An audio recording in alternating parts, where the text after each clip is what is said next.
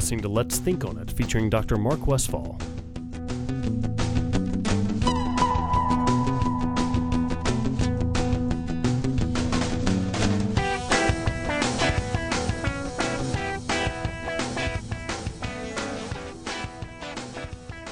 Welcome to Let's Think on It. I'm Dr. Mark Westfall, and I have a guest today, Jason Lee, and I have a co-thinker, Haley Ingram. Welcome, guys, to the show. Thanks. I want to be a co-thinker, too. You are also a co-thinker. All guests are automatically co-thinkers. Okay, good. Right. We formulated that title, co-thinker. I like it. Well, the thought behind the podcast series was we like to take a topic and we like to think on it a little bit and go deeper than your average media might go. And so, because my philosophy is we learn so much more from thinking with others and learning from other people's brains. And I've come to love the brain as a organ in the body, and obviously devote a lot of time to it. But brains fascinate me. People have so much knowledge and information, and everyone learns differently, and everyone has different experiences. And so, the more brains you can experience, the better life is. It's a journey. That's what relationships are to me. So we can't just be co-hosts. So All right. you can't be co-host. You got to be a co-thinker. Co-thinker. So All right. Thanks for having me. I appreciate it. Well, and so thanks for being here, and thanks for making the trip. Drove over from Atlanta I did. to be here. I did. Wouldn't have missed it. We are based in Birmingham, for those listeners out there that don't know where we are. And Haley's a recurring co-thinker. She's been on another podcast. And Jason's a recurring guest, actually. He was on the radio show on BMR, Birmingham Mountain Radio, in January. Yes. Great experience for me. You made me feel very welcome. And we left that to conversation. And in the hallway afterwards, after the mics were turned off, I think we both agreed we had hours of conversation that we could have had still. So I appreciate the opportunity to kind of pick up where we left off and go a little bit deeper if you want to. Yeah. We could go on and on with conversation about it, and we will. So the topic in general, I mean, for those listeners who didn't hear the first podcast, if you want to, go back to the January podcast 2017 to hear the first episode. The topic was childhood trauma, and specifically sexual trauma, which is a hard topic for a lot of people to talk about, and it's a complicated topic to understand from a psychological standpoint. But you are so brave, and Haley, I know you guys are meeting for the first time. Essentially, you may not know, but we have a rock star in our midst. I listened to the January podcast, and He rocks, doesn't he? you rock. Thanks very much. I appreciate it. You're so brave, and I prefer badass. I You're- adopted that from the last one. That's right. We had somebody that tweeted in and said, because you had said something like, "Who am I going to be when Don Corley, the perpetrator, gets out of prison?" And someone tweeted and said, "You're gonna be the same badass you are right now." I love so that. to speak. Yeah. I mean, no different, and you really are. You do rock. I mean, you are very brave to tell your story, and as I said before, you've clearly experienced a lot of healing process, which is very difficult for those out there who've not been through that process. You've done a lot of hard work. You've climbed the hill, so to speak. So. Appreciate your acknowledgement. Just by nature of who I am today and where I've come from, taking compliments like what you just gave is difficult, and I try to slough them off with jokes like what I did earlier with Badass.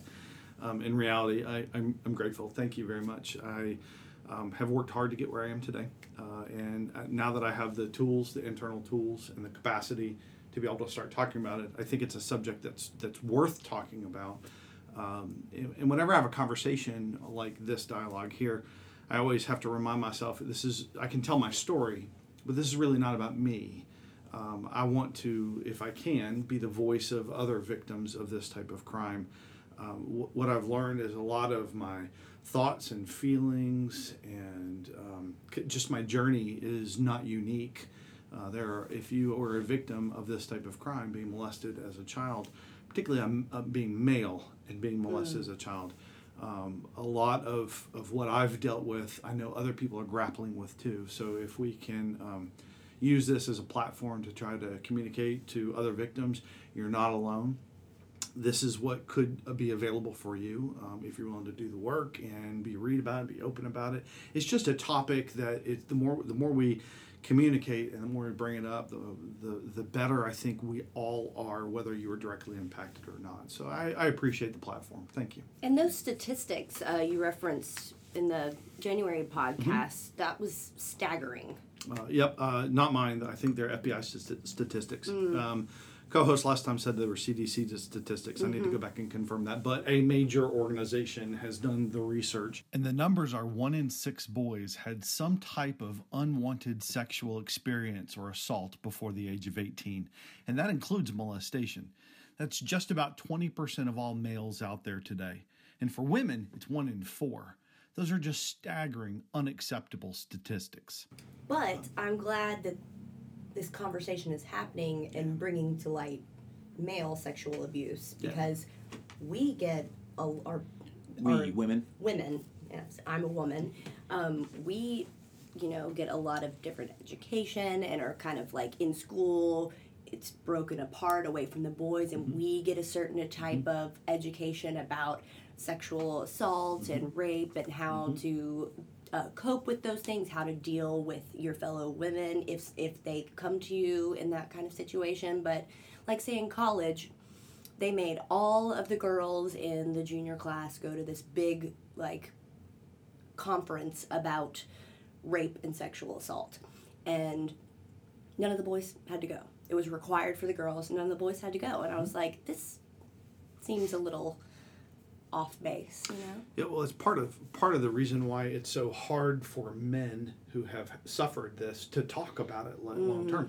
Our society, we've got all sorts of stigma. To be a real man, you've got to be gruff and hide your emotions and not talk about feelings. And certainly, we applaud men who have sexual exploits. We don't think about it, generically speaking, that men can have unwanted sexual experiences. That was a new thought for me. Even though I was a victim, I didn't connect the two at the time. Now I look back on it, and a lot of people, when I communicate and talk about this subject with, it's a foreign thought to a lot of men. We just don't think about it. So if you're the 5 out of 6, it's really hard to assimilate and understand. But it happens much more often than we would like.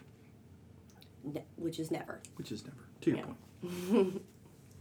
So Haley, your experience was in college with having essentially training about sexual abuse. Our girls throughout their whole life, it seems like middle school, like 5th grade to middle school, they start kind of like grooming you about this is the way you should be treated, and this I remember this woman putting tape on her arm. And she put the tape on her arm and it was clear, and then she took it off and it had some dead skin on it and it was kind of cloudy, and she was like, this is you after a sexual experience or an unwanted sexual experience. And I'm like, so you're telling us we're tainted if this? And I was like, why would she? Was that a teacher? This was somebody she brought in.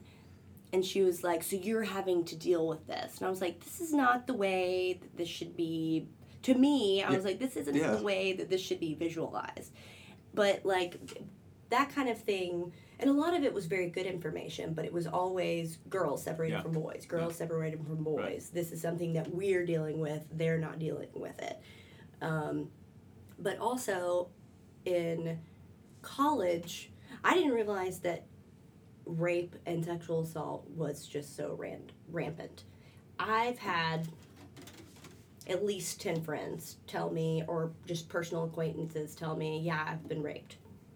And just offhand. And they're like, and I'm still dealing with it, and it's just staggering how much more common it is. And I'm like, I am thankful I've never been put in that situation, because it could have happened at any time. I'm like, it's crazy. Yeah. I mean, I want to echo what you just said. I mean, one of the things that I try to convey to people, that it's hard to help them understand how common this is, and with men and women. And from my chair, you hear a lot of people revealing their stories about what happened, and there are different avenues and different ways it occurs, but it is just so common, and we just don't like to look at these things as a society, do we? I mean, in larger circles, at a gathering of friends, it just doesn't come up, right? It's difficult to have a conversation about it because it feels untouchable. And people probably don't know how others are going to react, and that's like, and you don't want, the first thing you don't want to do is not believe them or, make them feel like they're lying to you. And it's just like knowing how to respond when somebody comes to you with that information is very important as well. So I was going to ask a question. I'm going to ask it again, but you may have just answered it. So you said that we don't, as a society, like to talk about this. It's not very comfortable, which is interesting. I agree with that. But it's interesting. If you look back for the past 15 years or so, in the top 10 shows in the network, you've got crime shows, Law and Order, all 6 or 7 different versions of that, CSI. A common theme in those shows is this type of crime. Mm-hmm. Sexual assault, rape, some type of bizarre sexual nature that's generally one of the crimes. Yeah. We know people watch those shows, but why can't we talk about those shows? And Haley, maybe that's it. Maybe it's when you get down to that interpersonal level, if we're sitting down and having a cup of coffee, I want to talk to you about you, and I want you to talk about me with me, but I almost want that to be present-based, not necessarily what happened in my past. It was certainly a defining moment for me, and it certainly added to who I am.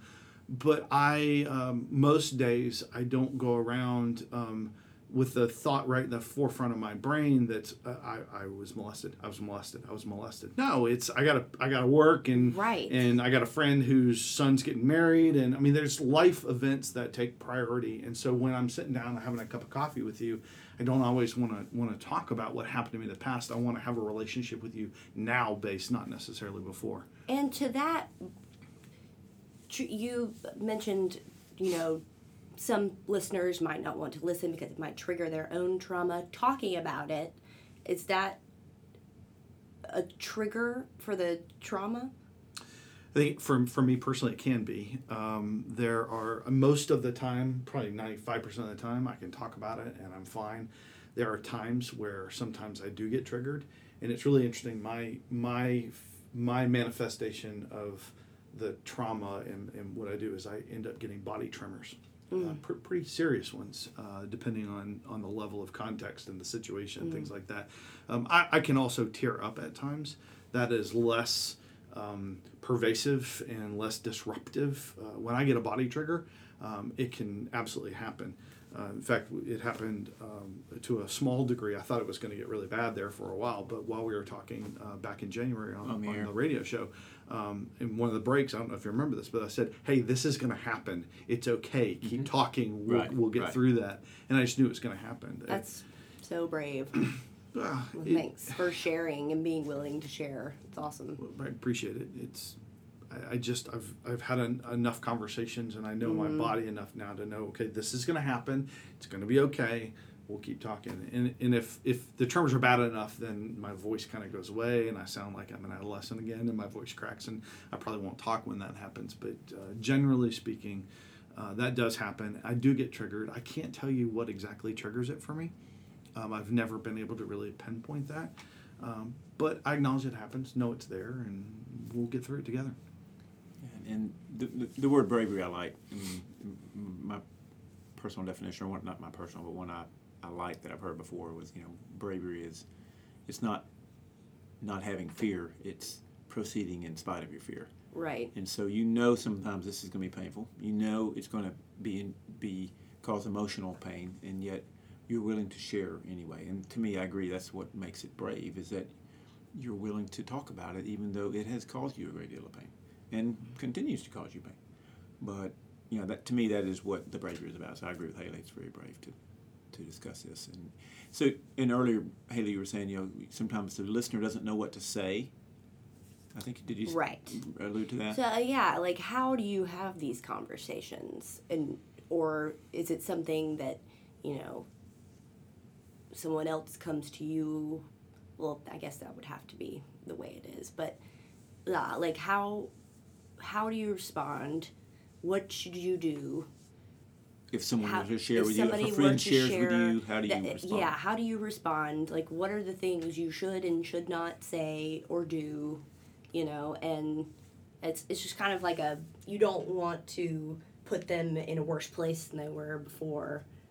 Yeah, I want you to answer that, but I think it's a great question because I have a lot of people who want to help and want to be there for someone, but they really don't know what to say, and many times it's human nature to not say anything.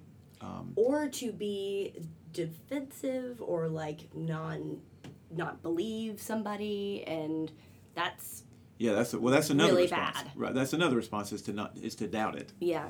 But even for someone who's well intentioned and you have a friend that shares with you, it's difficult as a listener sometimes. They don't know how to respond. I've got my thoughts on that just because I've had a lot of family members come in and they'll say, well, when so-and-so says something, I don't know what to say. And oftentimes the person who needs them to just be there feels like they're not with them in the moment.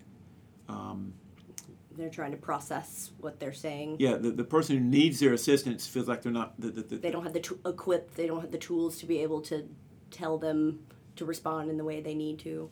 Yeah, they feel like their loved one is not responding in the way they need, and they feel like they're not with them, and yet the loved one wants to be with them, they just don't know how. Right. So part of it's helping to communicate, hey, sometimes it's okay just to listen. Mm-hmm. You don't have to... Sometimes people think they need to fix things, and it's like, you don't have to fix this. You just need to be brave enough to listen. Mm-hmm.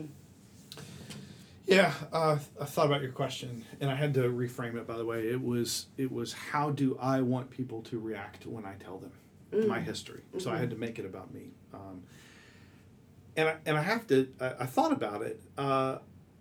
My first response is, well, it's kind of contextual. Mm-hmm. It's situational, mm-hmm. depending on the situation and what the objective is. Here in this conversation. We are colleagues and we are sharing, and I'm not worried about your response, and I'm being authentic, and I'll just talk because that's the agenda and the topic of what we're talking about. I go back to the last person that I told voluntarily, and you know what? He and I were on a business trip together, and I was friendly with him, but I was not friends with him. Mm-hmm. And through the course of our tenure and working together, I at some point decided, you know what, I could be your friend. And I distinctly remember it was a night after working, and we were both at a hotel, and we were sitting outside they had a little fire pit. And it was just one of those times where I decided I was going to share that. And so it's a gift. I'm giving this part of me to you that I'm telling you about. It is something that's intimate. Not necessarily from a sexual intimacy perspective, but it is as emotionally intimate mm-hmm. as I can get. If I choose to tell you my story, it is a gift, and it's something that's intimate. And so I would say take the topic out of it. If someone gives you a gift at a personal, intimate level, that the way you respond there could probably apply. And Dr. Mark, you said something good. You can't fix it. I'm not telling you this because I need you to fix something. Mm-hmm. I'm sharing something with you at such a deep level. I expect it to enrich and deepen our relationship.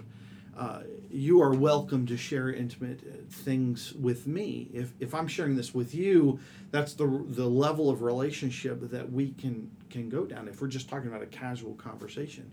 So listen, be there. Don't be on your phone while I'm talking to you. Don't be distracted. Be there with me when I'm sharing this with you. Let me talk. Ask questions. You know, if I'm going to share it with you, I want you to understand it, because I hope that adds value to our relationship, and then we can kind of move on. And again, it happened to me in the past, but it doesn't necessarily define me of who I am today. Mm-hmm. So the guy that I told, it was a work colleague. We continue to work together.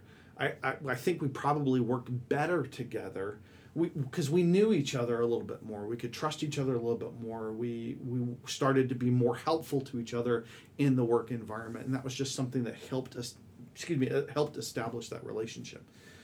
So that's kind of my answer to you, I think. I like that. Yeah. It's like a gift. I do love the image of the gift, and I've certainly have envisioned or described my job as having the opportunity to receive gifts from patients. I mean, when someone shares their life with you, it feels like a gift from this side anyway. I mean, like, letting me into your life to. In this case, they are asking for some assistance. Sometimes that is just to listen. So I think it's a wonderful description of the conversation and how it should go. And I wonder, you said something that made me just think about human nature, human relationships. I wonder if some of the resistance of others sometimes is because it is something that's intimate, something that is a deeper relationship. Sometimes people are afraid to get into a deeper relationship because sometimes relationships have some, not really strings attached, but it has some, it's a journey that you choose together. And so sometimes people may pull back from getting into that type of dialogue because they don't want to be in that kind of relationship with someone. Does that make sense? Mm-hmm. I'm just trying to think of why people would pull back. But I think that you cast it so wonderfully. I think you can lower their defenses of getting into this relationship. You say, look, I'm not asking for anything. Just sharing, here's what happened. And, That's what friends do. Right. We share stories of our past. And those become platforms to build our future together, whether it's a spouse, a significant other, or whether it's just a really good friend. We are a story-based society. That's how we communicate in relationships. Yeah. I love that. Yeah? Yeah. He's great with words. Yeah, he's so articulate. It's awesome. He really is, yeah. I've never been an adult in the pastime, but I can tell you that I am starting to grow more and more that there is nothing more disruptive to a relationship than these screens. We're walking around with these phones. We're playing with our phones. Yeah, right. We're on a tablet, a computer, a phone. It is one of the. It's great that we have the opportunity. The world's at our fingertips with the internet. On the other hand, we're paying more attention to our phone, and we're not paying attention to each other. And I'm completely guilty of that, by the way. I'm absolutely 100% guilty of it. I acknowledge it. I am interested in trying to introduce in my own personal life. Let's start having some cell phone free times. Let's after 8:00, let's turn off the phones. Let's start paying attention to each other. And what does that look like in my own family unit and things like that? Great. I think you have a 5-year-old at home, right? I do. Yeah, I do. So learning to reverse these technological widgets that we have and setting boundaries is a great thing to begin thinking about for you. I've already thought about it. I just got some technology that allows me to put time limits, and I can actually turn the internet off for whatever gadget he has. Yeah. He has nothing right now, but I think we're 2-3 years away from having something that's connected. And it's not only the leveraging the time, but it's also the content itself with him in particular. Right. Yeah, that's a good thing to be thinking about. I have a lot of parents who come asking about how to set those boundaries with their children or their teens, and it's something you have to so much more to navigate now in today's life as being a parent than it was when I was growing up. We didn't have any of this stuff. And there's so much more access to inappropriate material and like what did you say the last time, the non-physical. Oh, in the last podcast, okay. Yeah. Okay, so the different types of sexual abuse. Yes. So the non-contact abuse versus, and then you have sexual contact, and then you have sexual act. It's just so much easier now, abuse. Like Snapchat, Messenger, and everything can be private. Right. And it's exhausting. Like some of my coworkers will be like, "Can you please show me how to monitor this?" Or what does this mean? I'm trying to check I have to check like all 3 accounts of my kids, different social media platforms, and make sure they're not like getting into anything they shouldn't be, blah, blah, blah, or they're not talking to anybody they shouldn't be talking to. Like, that's exhausting. How do you like manage that? The internet and on a phone or computer, when in a child's hand or in anybody's hand really, it's a portal for the world to get to you. Yes. it's not just a portal for you to get to the world and information. It is also a portal for them to get to you. And I think as a parent, that's what we're concerned about is how do I block that portal? Because that is scary. So many things can come through that portal, and they reach out and they try to grab you. I mean, really. Just even if you just look at the innocuous ads, I mean, there's constantly things on there to try to pull you off your path of whatever you're looking at, to pull you in a different direction. The world is trying to pull you into this different lane and get you on a different path and view what they want you to view. And so, it really is a very powerful instrument that has to be really taken with care with adults and children. And Jason, I know you've spent a lot of time working on that with your own family and setting boundaries. And so one of the things that's come up before is some of the work you've done in teaching others kind of what to look for and what it kind of looks like when you've got someone who may be a child predator. And so for the listeners who didn't listen to the first podcast, and we can go in more detail, but Jason was a victim of sexual trauma at the hands of someone who was an assistant scout leader when you were in your teens, essentially. Started from age of 12 and stopped about age of 17, so 5 to 6 year time frame. Pretty formidable years. And this was someone who was, essentially a leader in the community, and that process we've talked about it in depth a couple of times, is important to understand, I think, for listeners, because it's a very commonly repeated process by an individual child predator, and there are a lot of people out there who are child predators. I mean, it's amazing. The 1 in 4, 1 in 6, I mean, these are all done by child predators, and some of them are the single predator who has multiple 20, 30 victims along the way in the community, and then some are child predators who have victims that are in their immediate family, and everything in between.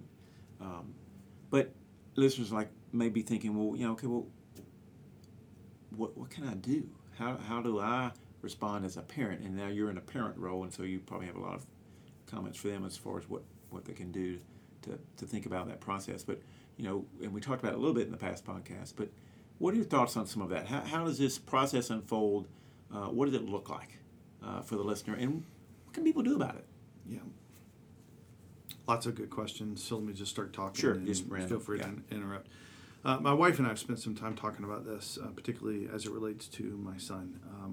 I instinctually, because of my past, gravitate towards being a really tight helicopter parent. I want to be overly protective. I want people to answer 20 questions before you interact with my son, and I want to know what is there. So I have to intentionally be aware of that and intentionally fight that. And so pendulum-wise, I may end up letting him be too cautious. At the age of 3 and 4, I've let him be out in the front yard all by himself and not being around. That was against my better judgment, against my wife's better judgment, yet we did it, and my son's okay. So I try to allow my son to grow and not be penalized because of my past and then overreacting to my past. So there's one.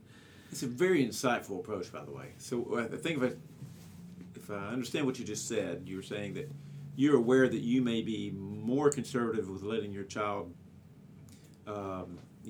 grow up, essentially. And so you're working really hard on trying not to be overly controlling.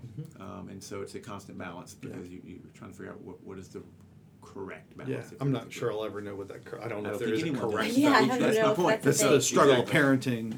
Exactly. I do know I would rather, if I'm going to make a mistake, I'd rather give my son more room to learn, grow, develop, experience, and all that than less room. Yeah. I know several people who have grown up in very restrictive households and very protective and isolated, and sometimes after you leave that, you get out into the real world in college or your first job or something like that, and the world can be, I don't know how to react, and all sort of. So I want my son to learn how to react to the positives and the negatives of life on as early as possible. Yeah. I don't put him in danger, just for everybody to know, but I do try to give him opportunities to feel independent and make own decisions and experience the world. That's great parenting. In other words, I can't protect him from getting hurt, nor do I really want to at this age. You can't be resilient unless you know what hurt feels like and being able to overcome that. So other tips that my wife and I have decided we're going to do with my child. So we have talked about that we're going to use the right terms for your body parts. Mm-hmm. When we are describing your body parts, learning what your body does and things like that. We'd like to teach modesty. I think at the age of 5, still left to my son's own devices, he'd be a nudist. He'd walk around with no clothes on. So we're talking about modesty, and you need to wear clothes when you interact with other people. And so we're trying to learn and educate those things. We talk about body safety, and we talk about your body is yours, and nobody else touches that, with some exceptions. You know, we still give them baths and things, and so your parents can wash you and things like that. But these are your private parts, and they're yours. The other thing we talk about is doctors. So if your parents are with you at a doctor's office, there's a valid time and a place where a doctor may need to examine you. But generally speaking, other than that, your body parts are yours, and nobody else is gonna touch them. You're teaching what I hear as what I word as boundaries. Mm-hmm. You're teaching them boundaries, mm-hmm. and boundaries is a ongoing concept in psychiatry in all sorts of realms, physically, emotionally, verbally. People frequently cross boundaries with us throughout life, and that's when trauma occurs. As we talked about, the non-contact sexual abuse, that's crossing a boundary. Mm-hmm. You touch them, but you still crossed a boundary, and you affected the other person mm-hmm. by exposing them to something that they shouldn't have been exposed to. Desensitizing. Right. Yeah. So what I'm hearing from you is you're helping your son learn what are boundaries, and that is a beautiful description of what parents do, either consciously or unconsciously. Is they are the first experience for children in learning the boundaries of the world around them. Some parents cross boundaries, some parents teach boundaries. There's everything in between. But we, as humans, learn boundaries as we grow.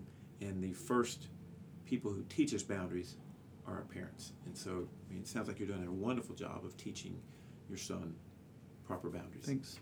So, some more things we do.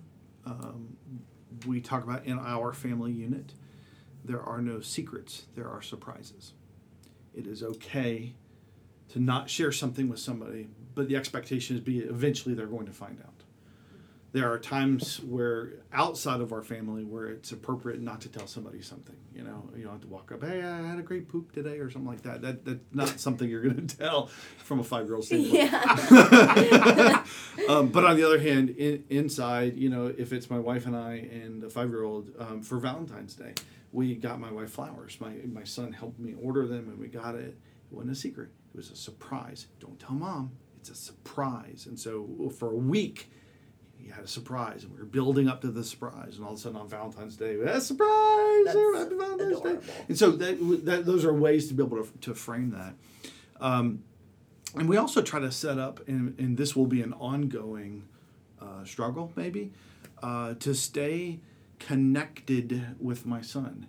Every day, my son comes home from school, and I sit down with him and intentionally spend a few minutes. What did you do at school today? What was good today? Tell me what happened. Did you do this activity today? So we'll talk a little bit about that. I want to develop a habit so we're always connected. I want to do that when he's a teenager, and hopefully even when he moves on out of my house and he's an adult. I want to still talk to my son and understand what's going on. I don't want to talk about some of the surface. What happened at school? And then I've got follow-up questions. And how'd you feel about that? Was that fun? Did you make a friend today? What happened on the playground? Who are your friends? And we talk about that. I want to stay connected, and I want to create an environment where my son feels comfortable coming with me with anything. You can tell me anything. I may have a reaction to it. This is a later lesson, but I may have a reaction to whatever you tell me. But there's nothing you cannot tell me about. Really. That's a great description of how to keep a verbal dialogue going with your child about most anything. I have this similar analogous conversation with parents when they're dealing with their teens about substances. And it all starts with how you talk to your child starting now. I mean, age 5, how you communicate things in communicating. I think you hit the nail right on the head with that. With any topic, you want to make the communication between you and your child an ongoing dialogue, which means you have to listen. You know, it's not a lot of parents feel like their job is, and one of the jobs is to teach, but that's not. You don't teach by always doing the talking. Mm-hmm. You frequently teach by doing the listening. And so, yeah, I mean, it's a wonderful description of parenting a child and protecting them from lots of things: sexual abuse, substances. You know. Yeah, this isn't just about sexual abuse, right? This is I think the key of everything I've said so far is that you've got to stay involved. Yeah, it's all about the time. Your child has to stay a priority for your life. I said this on the podcast, our last conversation. Don't delegate your child's raising to any other person or institution. As a parent, you made a choice to have a child. It is now your obligation, morally, ethically, all of it is your obligation to stay connected with your child, and your child has to be your priority until he leaves your care. Yep. That's it, right? And so I'm not saying don't let your children participate in sports at school or extracurricular activities or scouts or church or whatever it is. I'm just saying that when your child participates in that, be connected with your child in it. Be an adult volunteer. Find out what's going on. Be present. Know what's going on. Know who the leaders are. Mm-hmm. Stay connected. Mm-hmm. Let your child have every opportunity to grow and have new experiences as possible. But you as a parent, I'm absolutely committed to this, and I think we all should. Stay connected, stay involved. It may not be everything you want to do on spending your time, but this is such a short, in your whole lifespan, it's such a short piece of your life. Stay connected. Watch your child learn, grow, develop. Be a partner as your child experiences that. I truly believe if you do that, number one, your child will be protected more than other parents who aren't involved. But two, you're adding those stories and those memories, so your relationship with your adult child will be that much richer and closer if you participate as your child grows and develops during childhood. So, great description of parenting 101 and forming relationships with your children and going as they raise up and as you develop an adult-to-adult relationship. Getting to your story and your experience, and some of the listeners, we haven't touched base on this in this podcast, but what happened for you, and we can go into that if that's all right from your standpoint. You moved from Atlanta when you were 12? About 12, yeah. Your parents had divorced. Mm-hmm. Your dad stayed in Atlanta. Yep. Your mom came here and you joined the church, joined Scouts. Yep. Your mom said, I need some help parenting. Yep. And she was going back to school, I think. Yeah, very laudable goals from her standpoint. So she was a stay-at-home mom before the divorce. So we moved over here to Birmingham. My mom now had the responsibility of earning a living, and so she went back and taught school. Ended up going to school to get her master's degree at the same time. That's in addition to having two sons that were involved in different levels of activity. So she was taxiing us around, all sorts of things. And so in my local community in Homewood, Alabama, when I was growing up, my Boy Scout troop met at my church. And that church building was relatively close to my house. So I frequently would either ride my bike or walk there. I didn't have to rely on my mom to transport me over there. And those are two institutions, church and the Scouts, that they're laudable institutions. It's where you would want your child to be and raised and be able to participate. Those are good organizations. What was bad about it is that there was an adult, a volunteer leader in both that particular scout unit as well as the youth group at the church. He was involved. Same leader. Same leader. In multiple things. Two organizations. Yeah. He was involved in a couple of other organizations in the Birmingham community too. I didn't intersect with him in those, but church and scouts. And what he did was that was his feeding ground for finding new boys to befriend, groom, and ultimately molest. And so it started me when in 1986, he saw me. Recognized my vulnerability. I had some very volatile, traumatic experiences happen. Parents divorced, moved. I had really no friends. Had to reset my whole life. Plus, oh, by the way, I was 12, and the whole deal with becoming an adolescent, the hormones raging, and the body changing, and all sorts of stuff like that. I was socially awkward and vulnerable, and he saw that and recognized that and leveraged that to befriend me. Earned my trust, my admiration. He invited me to spend time with his family, wanted me to babysit his kids and do yard work at his house. He fundamentally stepped into my life and became a father figure to me during that time. And then once that solid foundation from that parental relationship was established, he used that to his advantage, and under the pretense of he wanted to give me sexual education. Because again, I'm 12, I'm 13 right. At this point. I've got raging hormones, walking out with erection all the time. And so what he did was he's like, well, did anybody ever talk to you about the human body and what you're doing? I'm like, no, not really. So he spent time talking to me about that, and then used that level of sexual education to say, okay, so you're going to date. You're not dating now, but you're going to date, and you're going to need to know what sex is like with a girl. But there's some bad stuff that can happen to that too. You can get the girl pregnant and all sorts of stuff like that. It would be much better if you and I just practiced here. So let's you and I explore what that is. You'll be able to learn. You'll be better for your girlfriend one day. But for now, we can teach that. And so that was ultimately how we got into that level of sexual molestation. And I had mentioned to you personally off air earlier, I think out of all the victims of this one particular man, I think I was probably molested from a longer period of time, if not the longest period of time of all of his victims. And we think it was over 40 victims of this one guy. Yeah. So to reiterate from the listeners to the listeners, because we've had more conversation about this, as you just alluded to, this relationship was really a father-son type relationship. It had evolved to where, he filled a void that was a role model, a leader, and he involved you in his day-to-day life and his family. Mm-hmm. And this was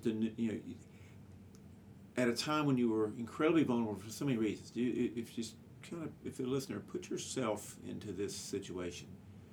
It's a brand new city for you. You're leaving a city where you've been for the first 12 years of your life. So you don't have a lot of relationships. Your father is not here.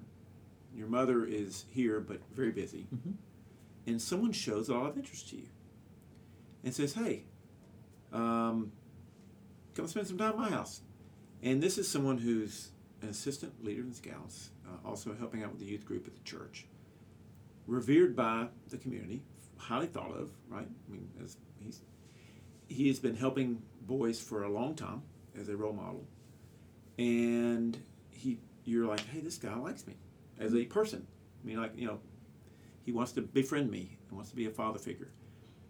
And then he takes that, and as you're entering a world of things you've never entered before, i.e. the sexual world at 12 and 13, you're like, what is this all about? Everybody's wondering about their body and their interest and their attractions. We all go through that stage of, what is this? What is this all about that we never, what is this thing we never talk about? And then he starts leading you down a path of saying this is okay. And you're like, well, this is like the new norm, right? This is how it's done. And what I want to help listeners understand is that that's how it happens. But where does this isn't normal come in?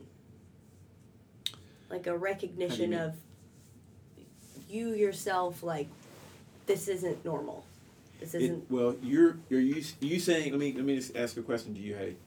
Are you saying it doesn't sound normal for that to happen? Right? No. I'm saying, like, if you yourself are a victim of molestation, like, when you were just saying this is becoming the new norm, or this is the norm for you, when does that break of, wait, this isn't great normal question. This is a great question.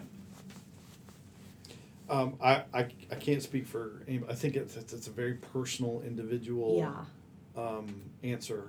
For me, that did not happen until the summer before my senior year in high school, and I cannot give you a defining light bulb moment.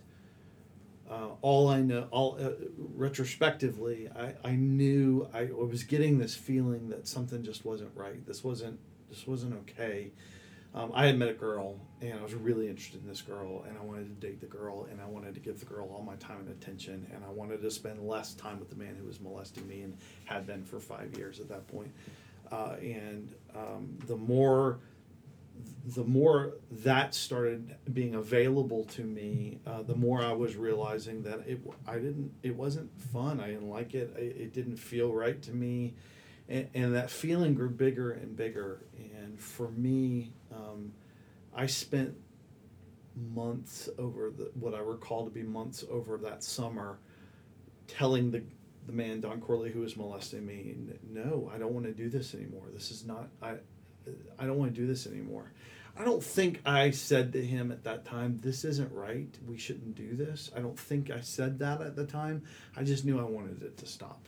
It was just, he was so manipulative that oh my God, made it just completely like a norm. I cannot appropriately communicate how the manipulation was. He was really, really good at talking to me, and he would hit, from a conversation standpoint, he would not stop. He'd ask the same questions over and over again. He would phrase questions differently and do that. Oh my God, I just remembered. There was one time where he would he talked to me about, I know when you're lying to me. I know when you're lying to me. You look me in the eye. I'm going to ask you this question, and if you look up, it was like, if you look up to the left, you're lying to me, but if you look to the right, you're telling me the truth, or something like that. And he prided himself on knowing how people. He was a communicator and knew how people communicated and could interpret body language, and he just positioned himself as this master communicator, and it was incredibly difficult for me to get out of that conversation. I think probably for any teenager, it would have been difficult. For someone who was groomed over a period of years, and if it's your dad, and your dad sits down with you across the table and says, "We're not leaving here until we get to the bottom of this," and you just talk and talk and you talk, and you're like, "Dad, I'm done. Can I'm going to bed." "No, we're not leaving until we settle this." It was that type of forcefulness and conversation that came around. And quite often that tactic worked on me. I would just give up. I just want to stop talking. I wanted to, fine, I'll agree to whatever you want to. I want to stop talking. That didn't happen the summer of my senior year. I finally had the fortitude to say, no, I want this to stop. This is it. And so it largely stopped my senior year. There probably was one or two or a handful of incidents that happened after my senior year started, but generally speaking, it had stopped. But it wasn't just a conversation where I could say, "Don, I don't want to do this anymore." "Oh, okay." It was not that easy at all. I recall that summer to be a very difficult, not fun summer for me, because I felt like I spent the months trying to exit what had been happening for years. Back to your core question, what causes you to say, or realize this isn't good? I don't know if I can personally answer that. It was like a slow building tsunami that finally I reached critical mass where I had to say no more. We had touched base on this before, about the process of grooming. And I think it's probably the hardest thing, one of the hardest things, I don't know if it's the hardest, one of the hardest things for someone who hasn't experienced it or hasn't talk with a lot of people about it, how that occurs, how that relationship develops. It's different than the trauma that, Haley, that you spoke about, where you're in college and you've got these mental boundaries established and someone crosses that boundary. Yeah, you're not in the formative years. Yeah, it's a different experience. Yeah. Right. Right. I mean, so it's a very different type of sexual trauma. It's all traumatic. Don't I'm not. Right. It's not comparing. Right. It's just a different type that occurs, Mm-hmm. and this is the type that Jason's talking about is the type that one of the types I hear so much about from people from an incestual standpoint. You'd be amazed how often it occurs within a family. Mm-hmm. And it's the same approach. It's gradual. There's this clear relationship imbalance between the adult and the child. There's a connection between the two. When we hear the story, when we as bystanders hear the story, Jason talks about the Scoutmaster, we can clearly mentally put this Scoutmaster guy in the bucket over here of bad. We got a good bucket over here. This guy's bad. But when you are 12 and you are, and someone pulls you into their life, into their confidence, and is a father figure, they're not bad. They're at points good. And it's that positioning, where they're positioned.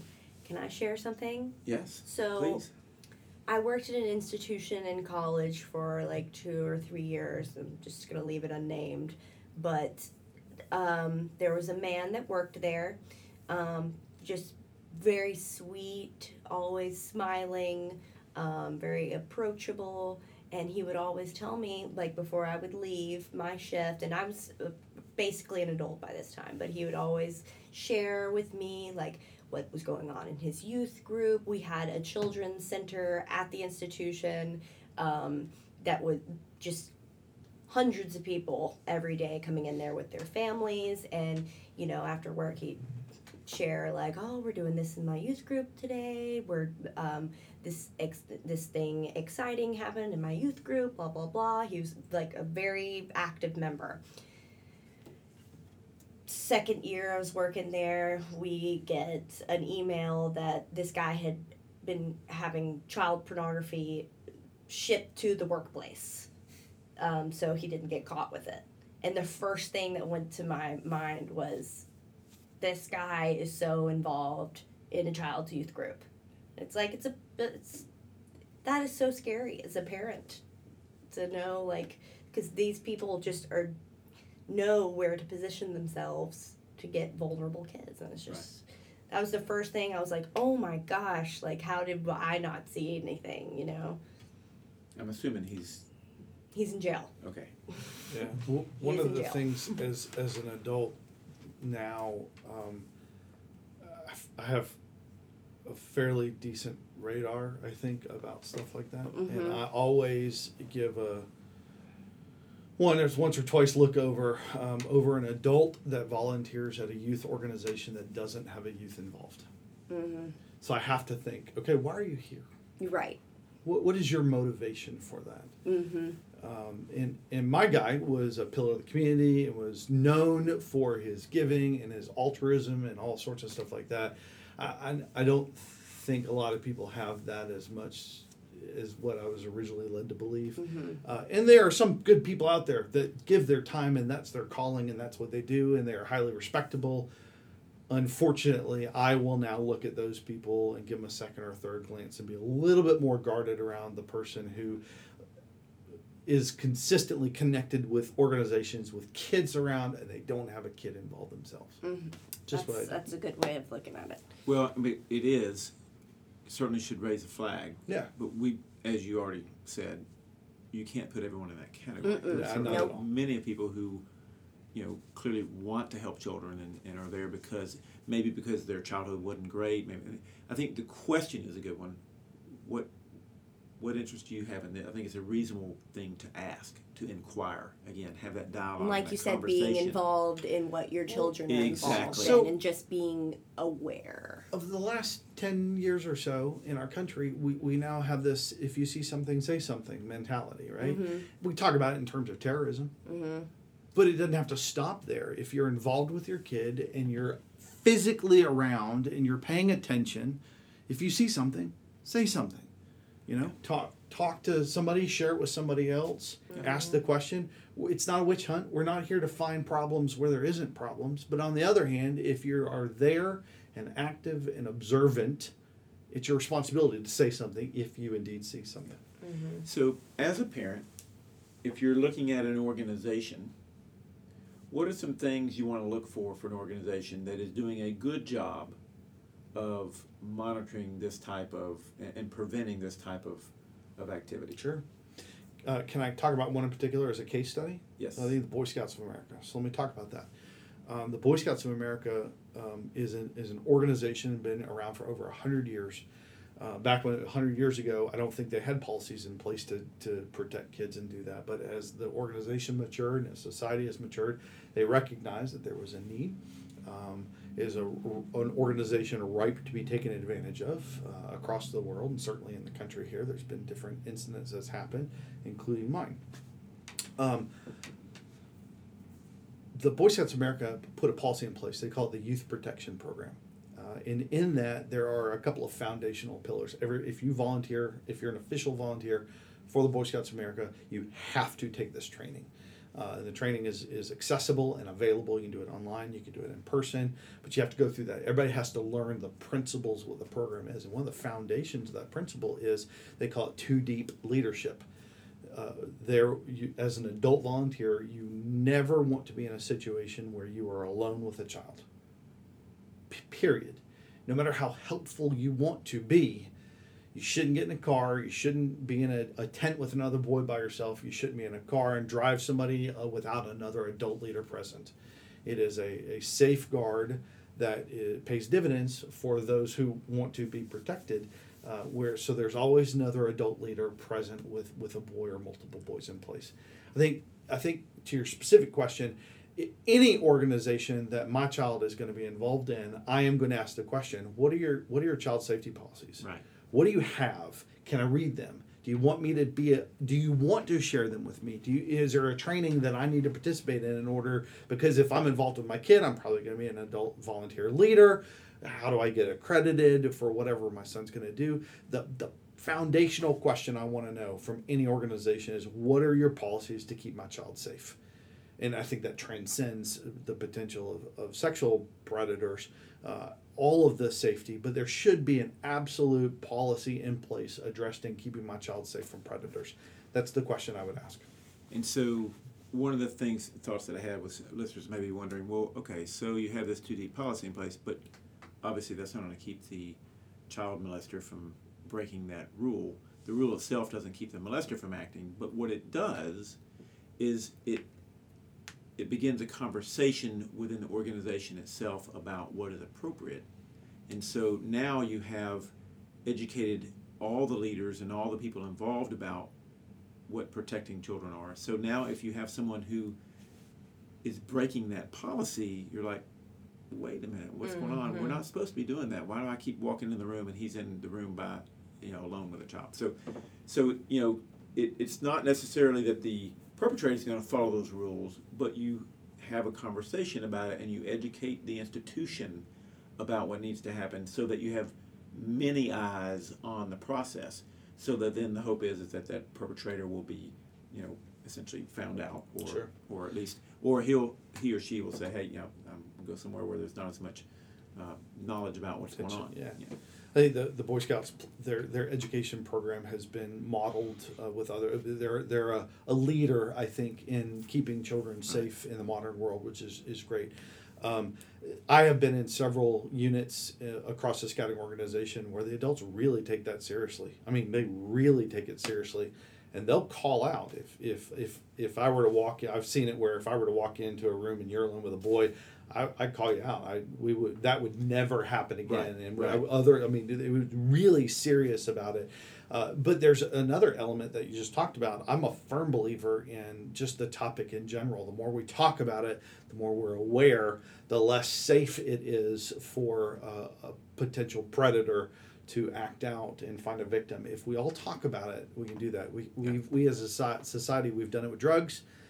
We've done it with all sorts of equality across many boundaries. It's time for us now to talk about sexual health and sexual safetyness as it relates to our kids.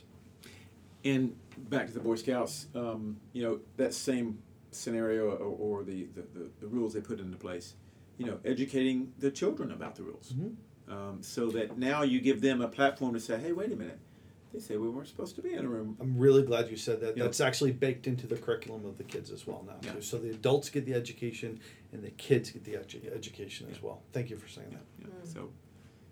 So if you're a parent and approaching an organization for your child to be involved in, we're certainly, from talking to you before, I know you promote this. These are great organizations, and they do great things for helping teach our children and grow our children.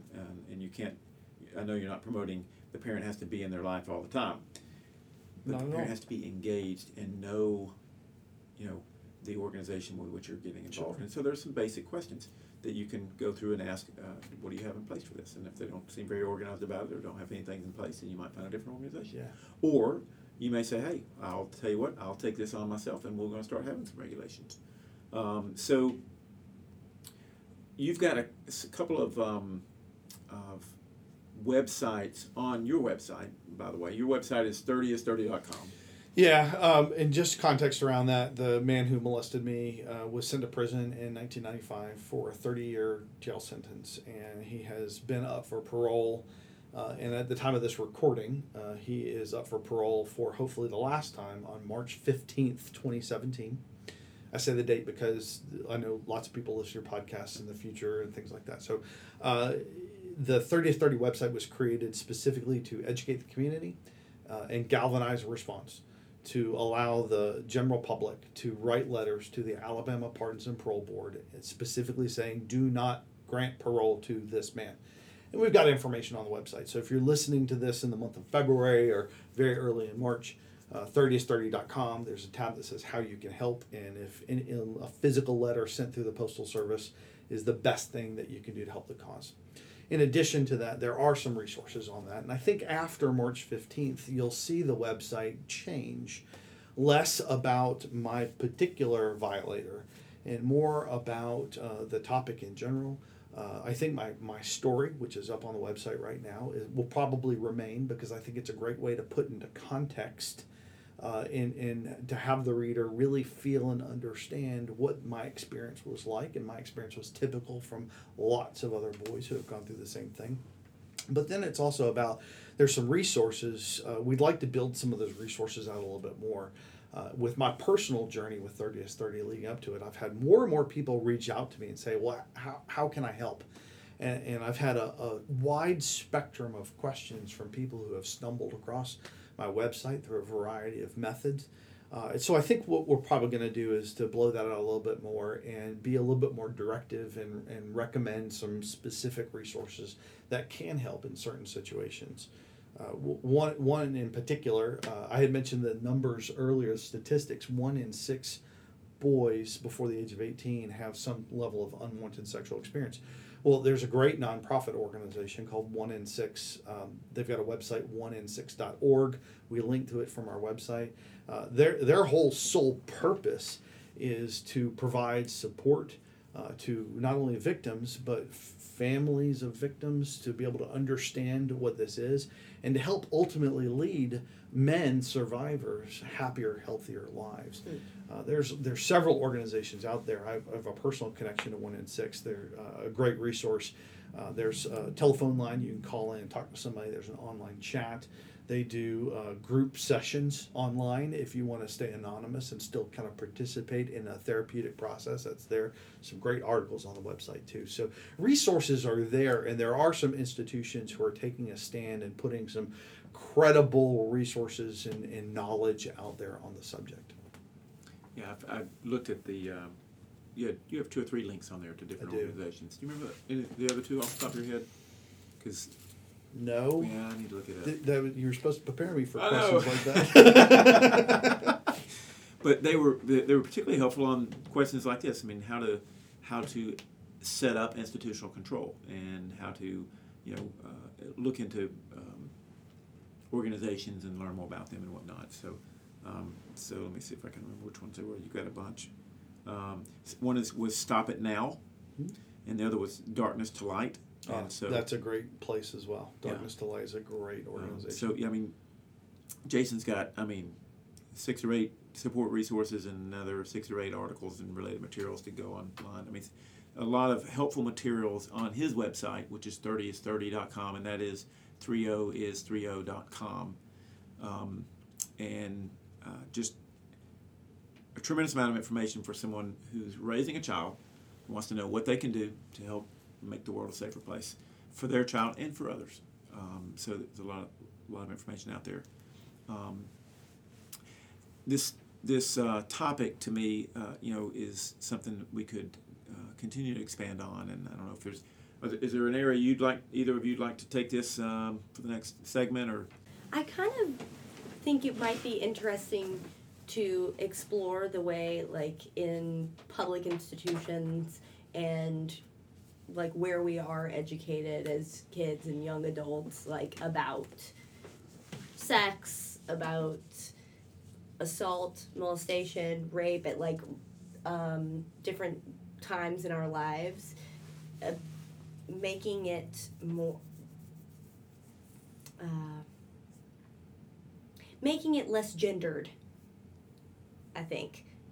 Or what do you mean by that? Can you tell me a little bit more? Just, so splitting that type of education up between boys and girls, because it was like my experiences with that they were almost like religious, and I don't think it should be that way, because it seems it made it seem like we're always the victims, and I feel like I don't know what the guys got, and I know, well, especially in the college, guys didn't even get.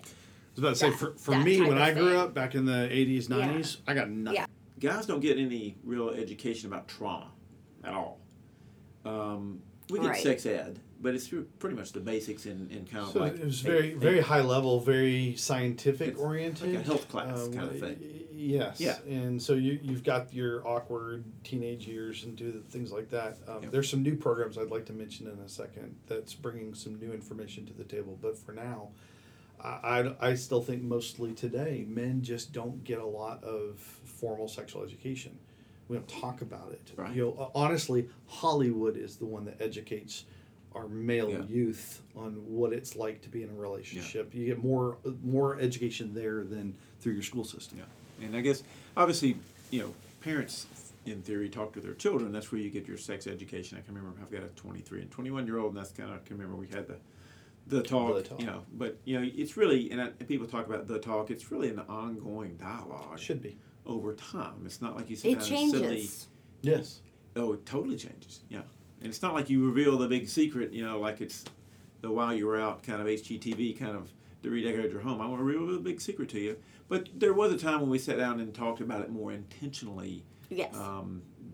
With our children. I can remember that time, and it was kind of funny. It was anticlimactic. But also, like, that stupid video they still show in 5th grade where you go after school. They split up the guys. They split up the girls. It's very, like... And it was a video from the 80s. I'm sure. It was from the 80s, and they, like... It was cutesy. It wasn't... There wasn't... I don't... All I remember was them showing us how to, like... what a tampon does, and like the rest of it was like they kind of they made it for children, but it didn't.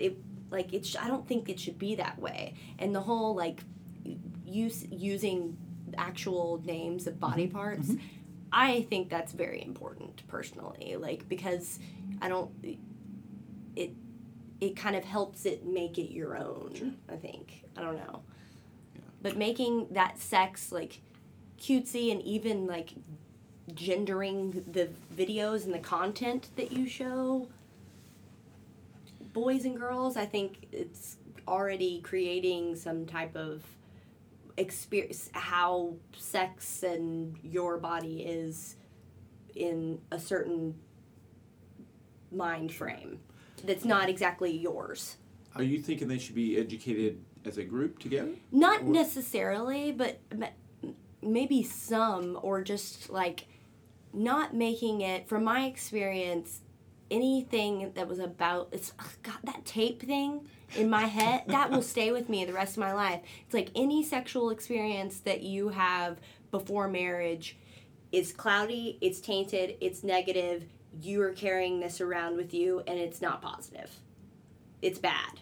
So they didn't talk about it in a natural kind of... No, they didn't talk it. They talked about it. Way. No, and it's like, what if somebody in this room... Did you go to public school? Or yes. I was about to say, it's were like, you in what a faith-based school? No. Okay. I was in a public school, and it's like, what if the girl in here has been molested, and you're telling her, look how dirty you are? Mm-hmm. Like, it's wrong. And it was always, like... In college, it was always like, you girls, you better watch how much you're drinking because you're going to get taken advantage of. And it's never, like, really about, guys, you better watch how much you're drinking because you're going to take advantage of somebody else. You can't control that. Right. You know? Yeah, and it was always like, protect the women. And it's like, we can take care of ourselves. But these guys need some education, like some realness as well.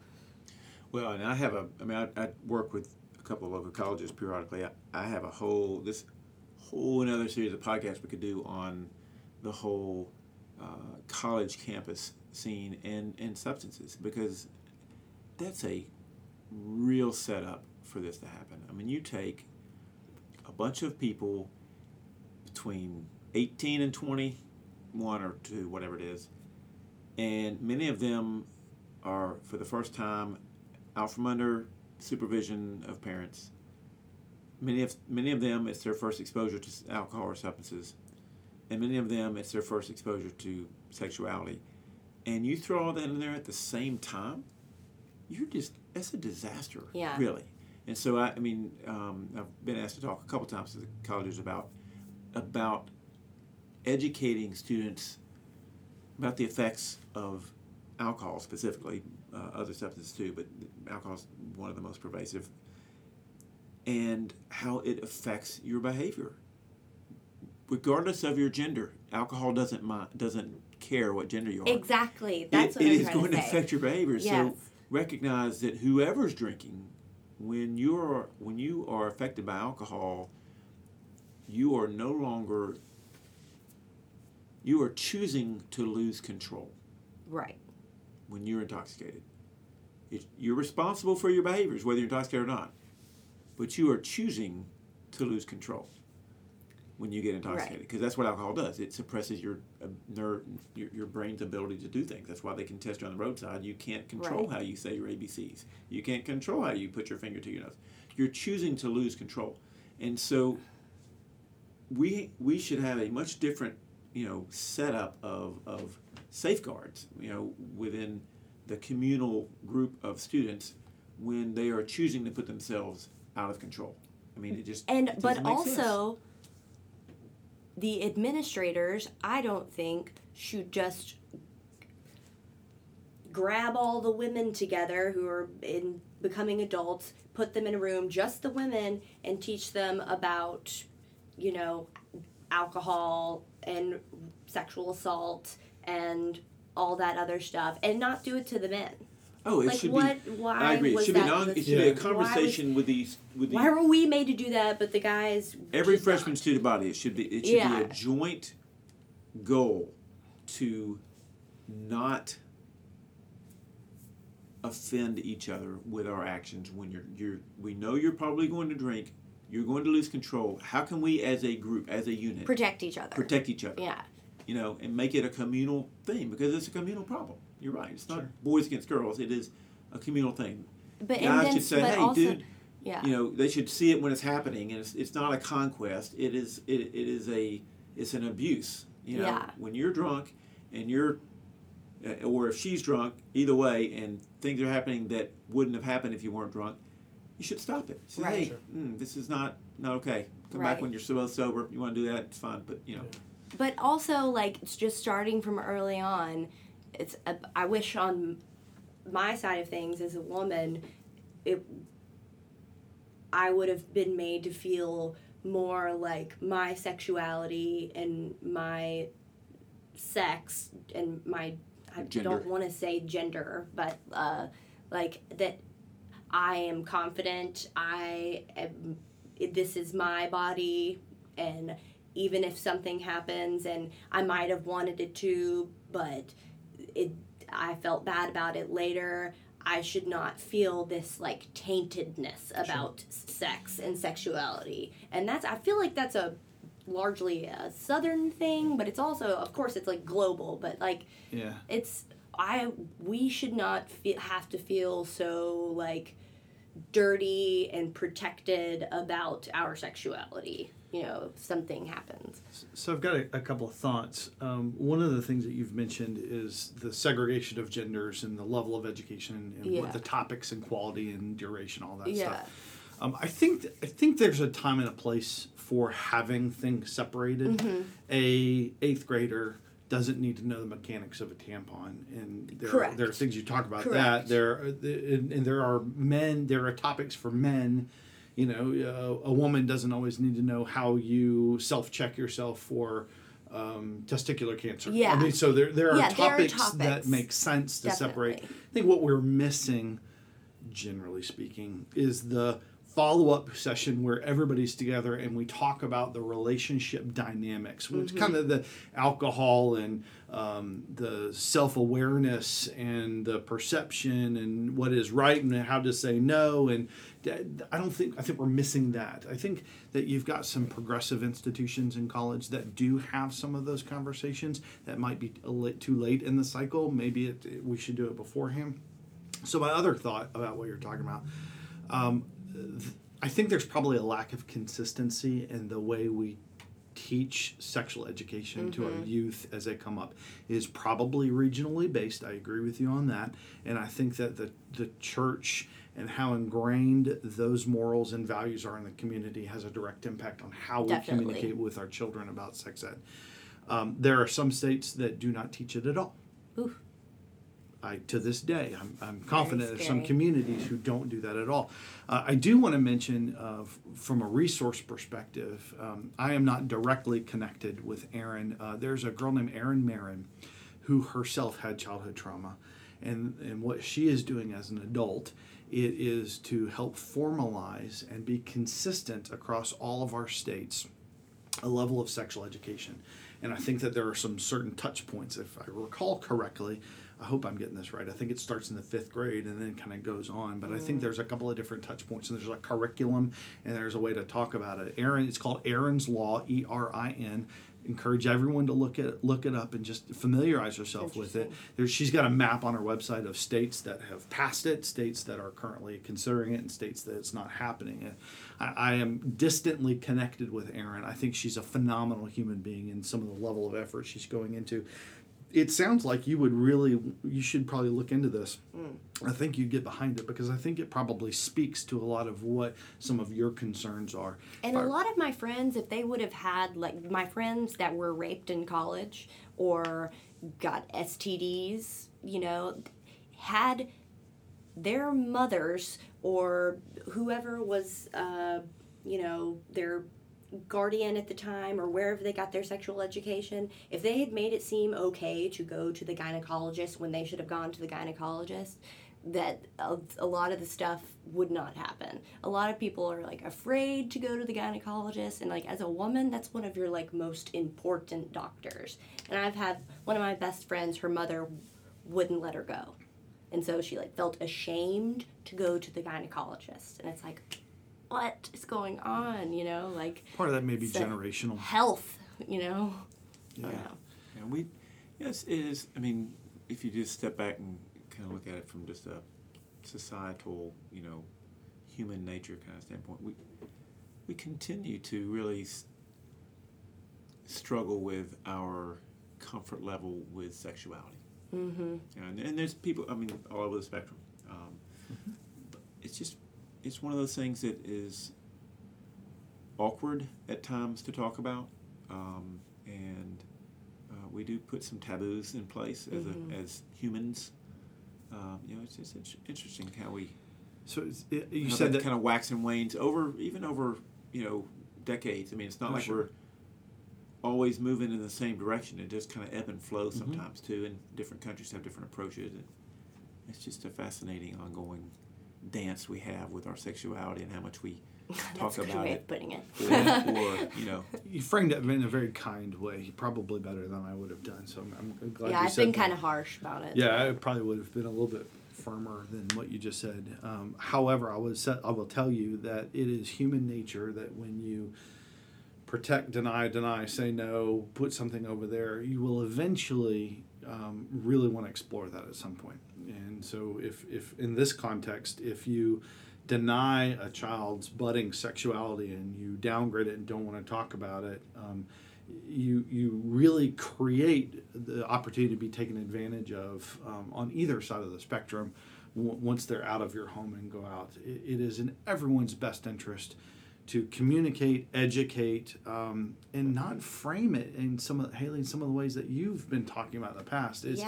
It's damaging. Sexuality is part of being human, and while it may be uncomfortable to talk about, it is valuable to talk about with your children, and how you frame it has a direct impact on the rest of their lives. And to encourage children and young adults to take charge of their own bodies and their own sexual health. Absolutely. And because if you're sexually healthy and you understand what's going on with you, I think you feel more confident in saying no, or knowing what you are comfortable with. If you are very aware of your own body and that is yours, like you were saying. It's just my opinion. I have very strong opinions about the OBGYN. It's a good one. Women should go. Well, I appreciate both of you for coming in and talking about this topic, which may be awkward for some, but it's a very important topic. And Jason, you sharing what happened in your life and helping others through your trauma is a very noble pursuit, and it really helps others. And I've said it in the last podcast, I'll say it again in this podcast, as far as one of the things that I think kind of is the measure of how we respond to things. Bad things happen, period. It's what we do with those things that kind of defines who we are. And so when someone comes in, they've been through trauma, one of the things I try to help them to separate is the trauma from their identity. Because a lot of times they come in and they are like you, well, what you've been saying, Haley, is you become tainted or identified by that. And that doesn't define you. That was an event that occurred. What defines you is how you respond. And so I would say, Jason, your response is spectacular.